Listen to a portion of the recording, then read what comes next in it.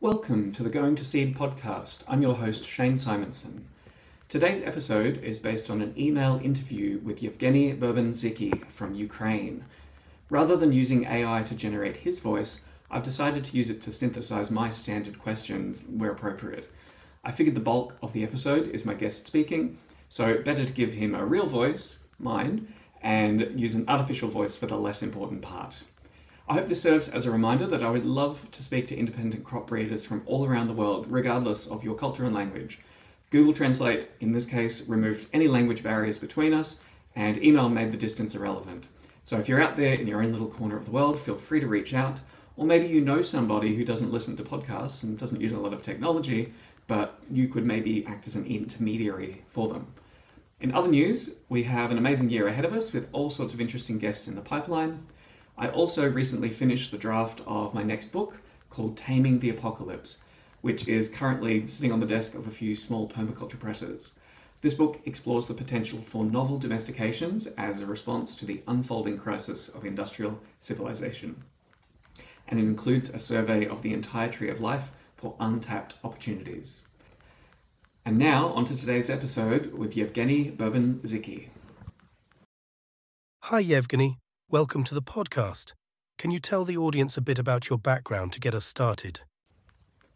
Hi to all. My name is Yevgenii from Ukraine.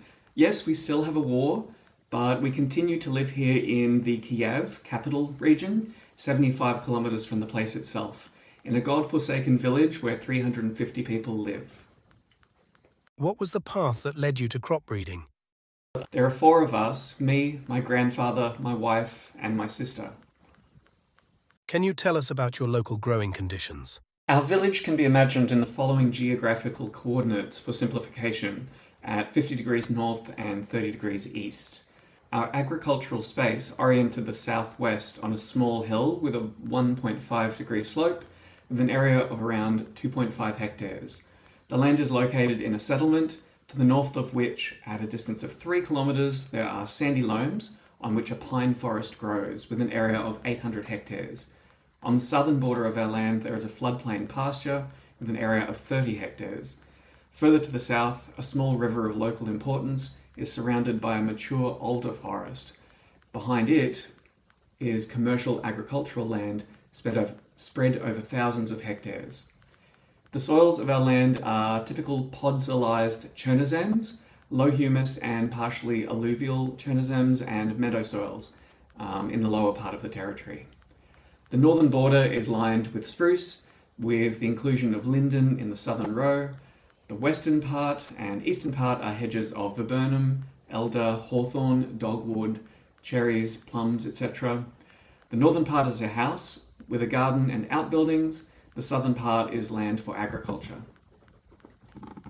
We have about 570 to 600 millimeters of precipitation each year. In recent years, due to climate change, precipitation is very unstable. The average annual temperature is about plus 7 degrees Celsius. The coldest month is January and the warmest is July. The duration of the frost-free period reaches an average of 160 to 170 days, and the growing season lasts from the second week of April to the third week of October. Relative humidity reaches its maximum in autumn and winter, 80 to 85%. There are 15 to 20 dry days with relative humidity below 30% per year, on average, most of them in May. Each season is characterized by its positive and negative climatic conditions. The transition from one season to another usually occurs gradually. Spring is protracted, unstable, with frequent changes of cold and warm weather. Summer is warm, hot, and stormy in recent years. Lately, the presence of constant cold wind in spring and autumn during March, April, and October, September has become a big problem, which literally slows down the development of plants. The transition to autumn is gradual, with frequent return of warm weather. The first half of autumn, as a rule, is dry and warm, so it was this year, even hot and dry.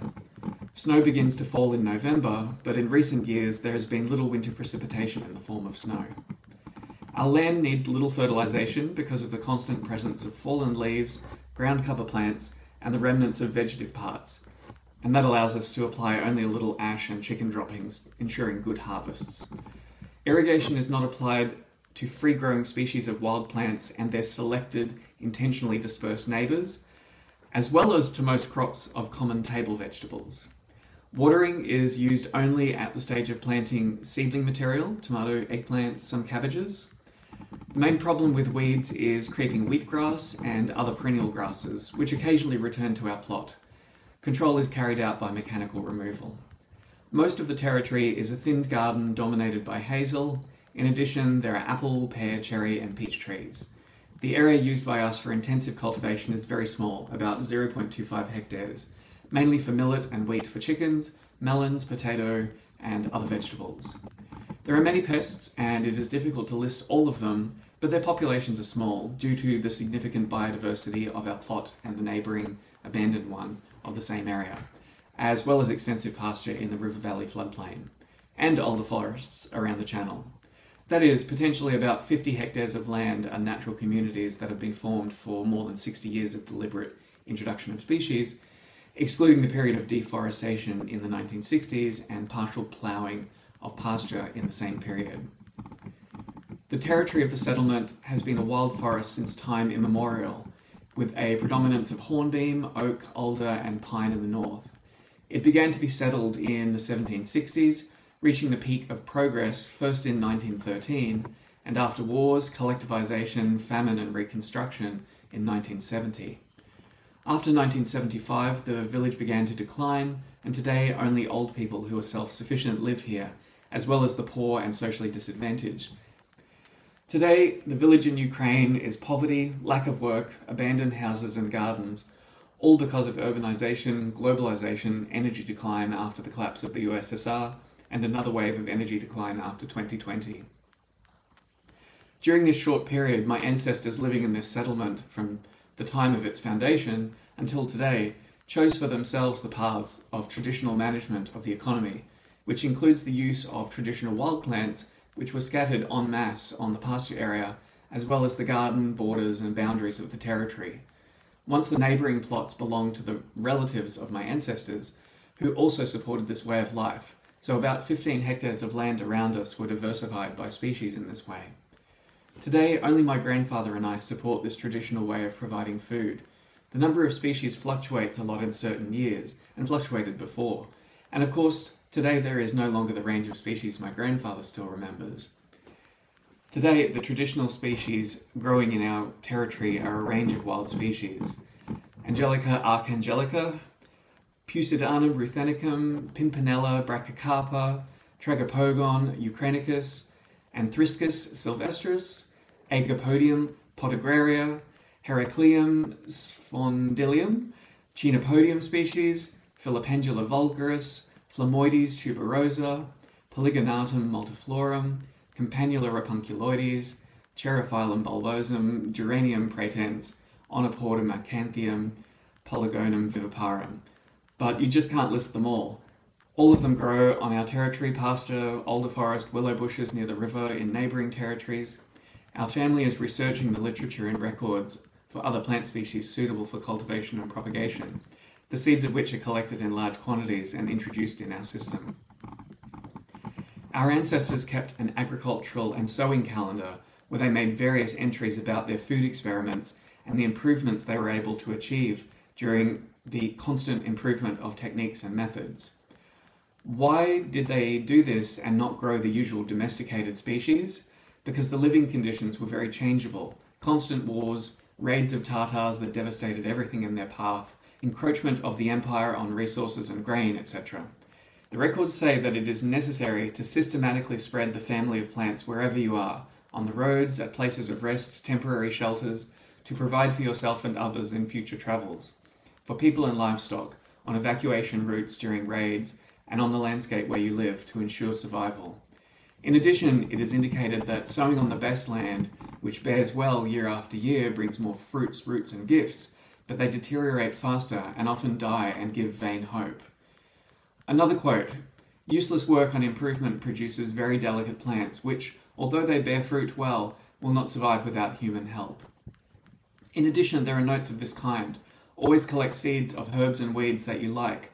Look for them wherever fate takes you. Bring them to your lands. Sow them to renew and replenish herbs and weeds for livestock and yourself. Tell me more about your crop breeding projects. I will tell you about the plant that my great-grandfather and grandfather were involved in improving. We are talking about hazel or hazelnut. In our land, it was the main food culture. The main goal of the improvement was to attain a rational variety balanced by all criteria, namely, 1, an increase in the volume and weight of the fruit, and as a result, an increase in the content of carbohydrates, fats, and proteins.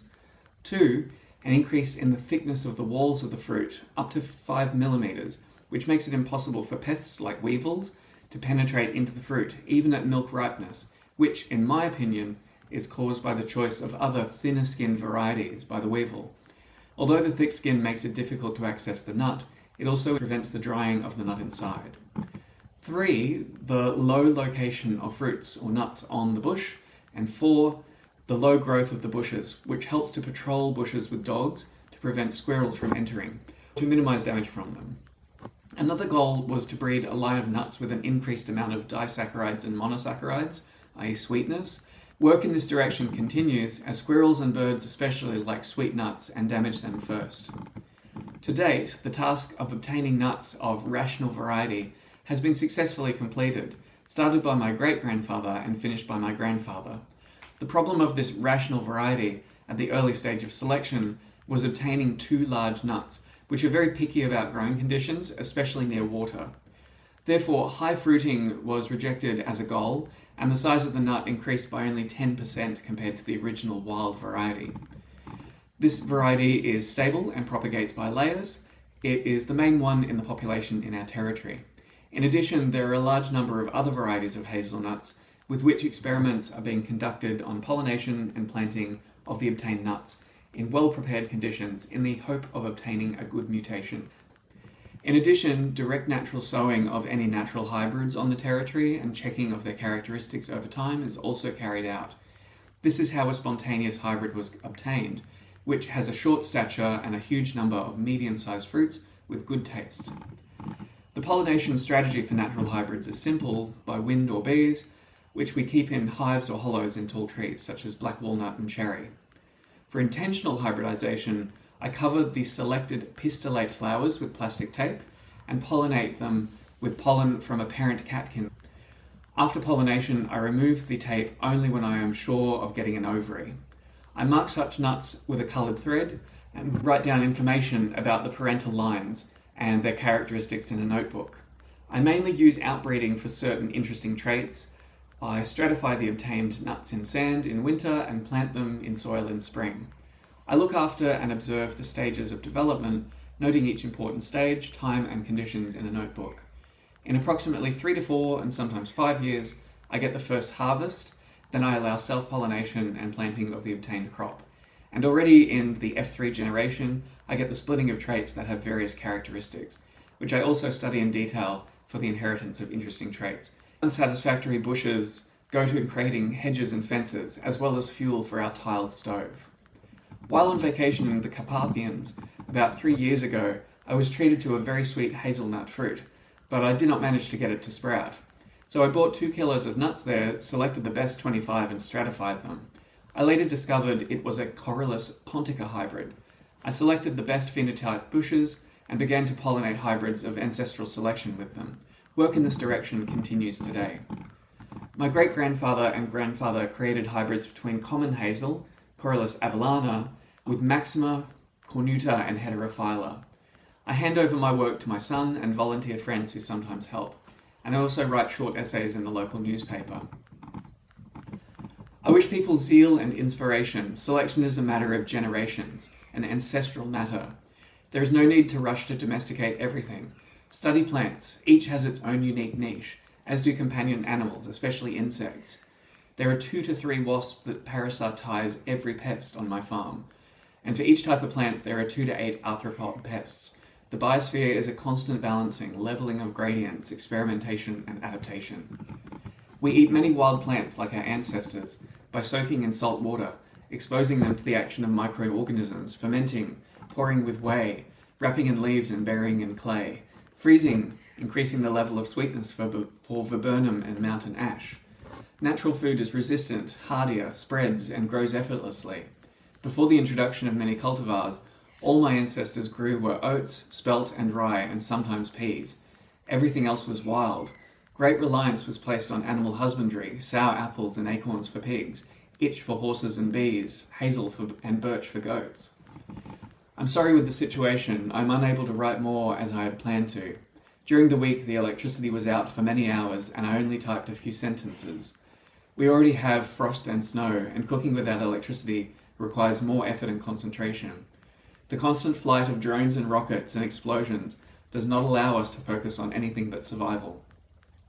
My laptop battery is almost fully discharged, and it almost doesn't work without a network. Back to me for a little bit. I only had a small amount of writing from Yevgenii because he had a limited opportunity to write, but it's so humbling to think of somebody toiling on their ancestral farm in the middle of an active war zone who still took the time to share their work with us. Similar struggles are playing out around the world in Syria, Sri Lanka, Sudan, countless other places. And I've kept in touch with Yevgenii since he emailed me all of those details, and him and his family are doing okay. So we can only hope and pray that the conflict will end soon. As an Australian, I often wonder what it's like to have a more direct cultural connection to traditional agricultural systems. My part of the world went straight from hunter-gatherer to industrial farming with almost nothing in between. So my work here in many ways is starting from close to nothing.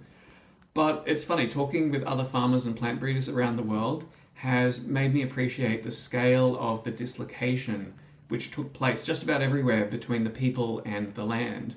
Both Yevgenii and another friend of mine in Bulgaria have told me how the Soviet era broke that connection and how difficult it has been to re-establish it. I also recently reviewed the book Seeing Like a State on my Zero Input Agriculture Substack, and was shocked to learn that similar well-meaning projects were forced on the people of Tanzania and Ethiopia in the 70s and 80s. These were especially disastrous in Ethiopia and were a major contributor to the crippling famines in the 1980s that got all of that charitable attention. And our Western media didn't mention the failed modernization of agriculture that was behind it. Efforts like the work of Yevgenii and his family to rebuild locally adapted agricultural systems and pass them on to future generations is difficult work, but it's priceless. Even for tree crops, astonishing results can be achieved in just a couple of generations. For annuals, it can be even faster. But I especially appreciate Yevgenii's message to pay attention to the wild plants in your area, not least the ones that people usually call weeds. Deliberate cultivation of vegetables is in many ways a response to a collapse of that wild ecosystem that used to provide for people, in the same way that modern agriculture is a desperation move in response to falling fish stocks. And don't forget as well that the line between domesticated and wild is fuzzy, and us humans can help develop and steward plants along every point on that spectrum. So that's enough for me. This will be a fairly short episode today, but I hope it was as impactful for you as it was for me. I'm looking forward to interviewing more people like Yevgenii from strange and faraway places and different cultures to cross-pollinate our approaches to the challenges ahead.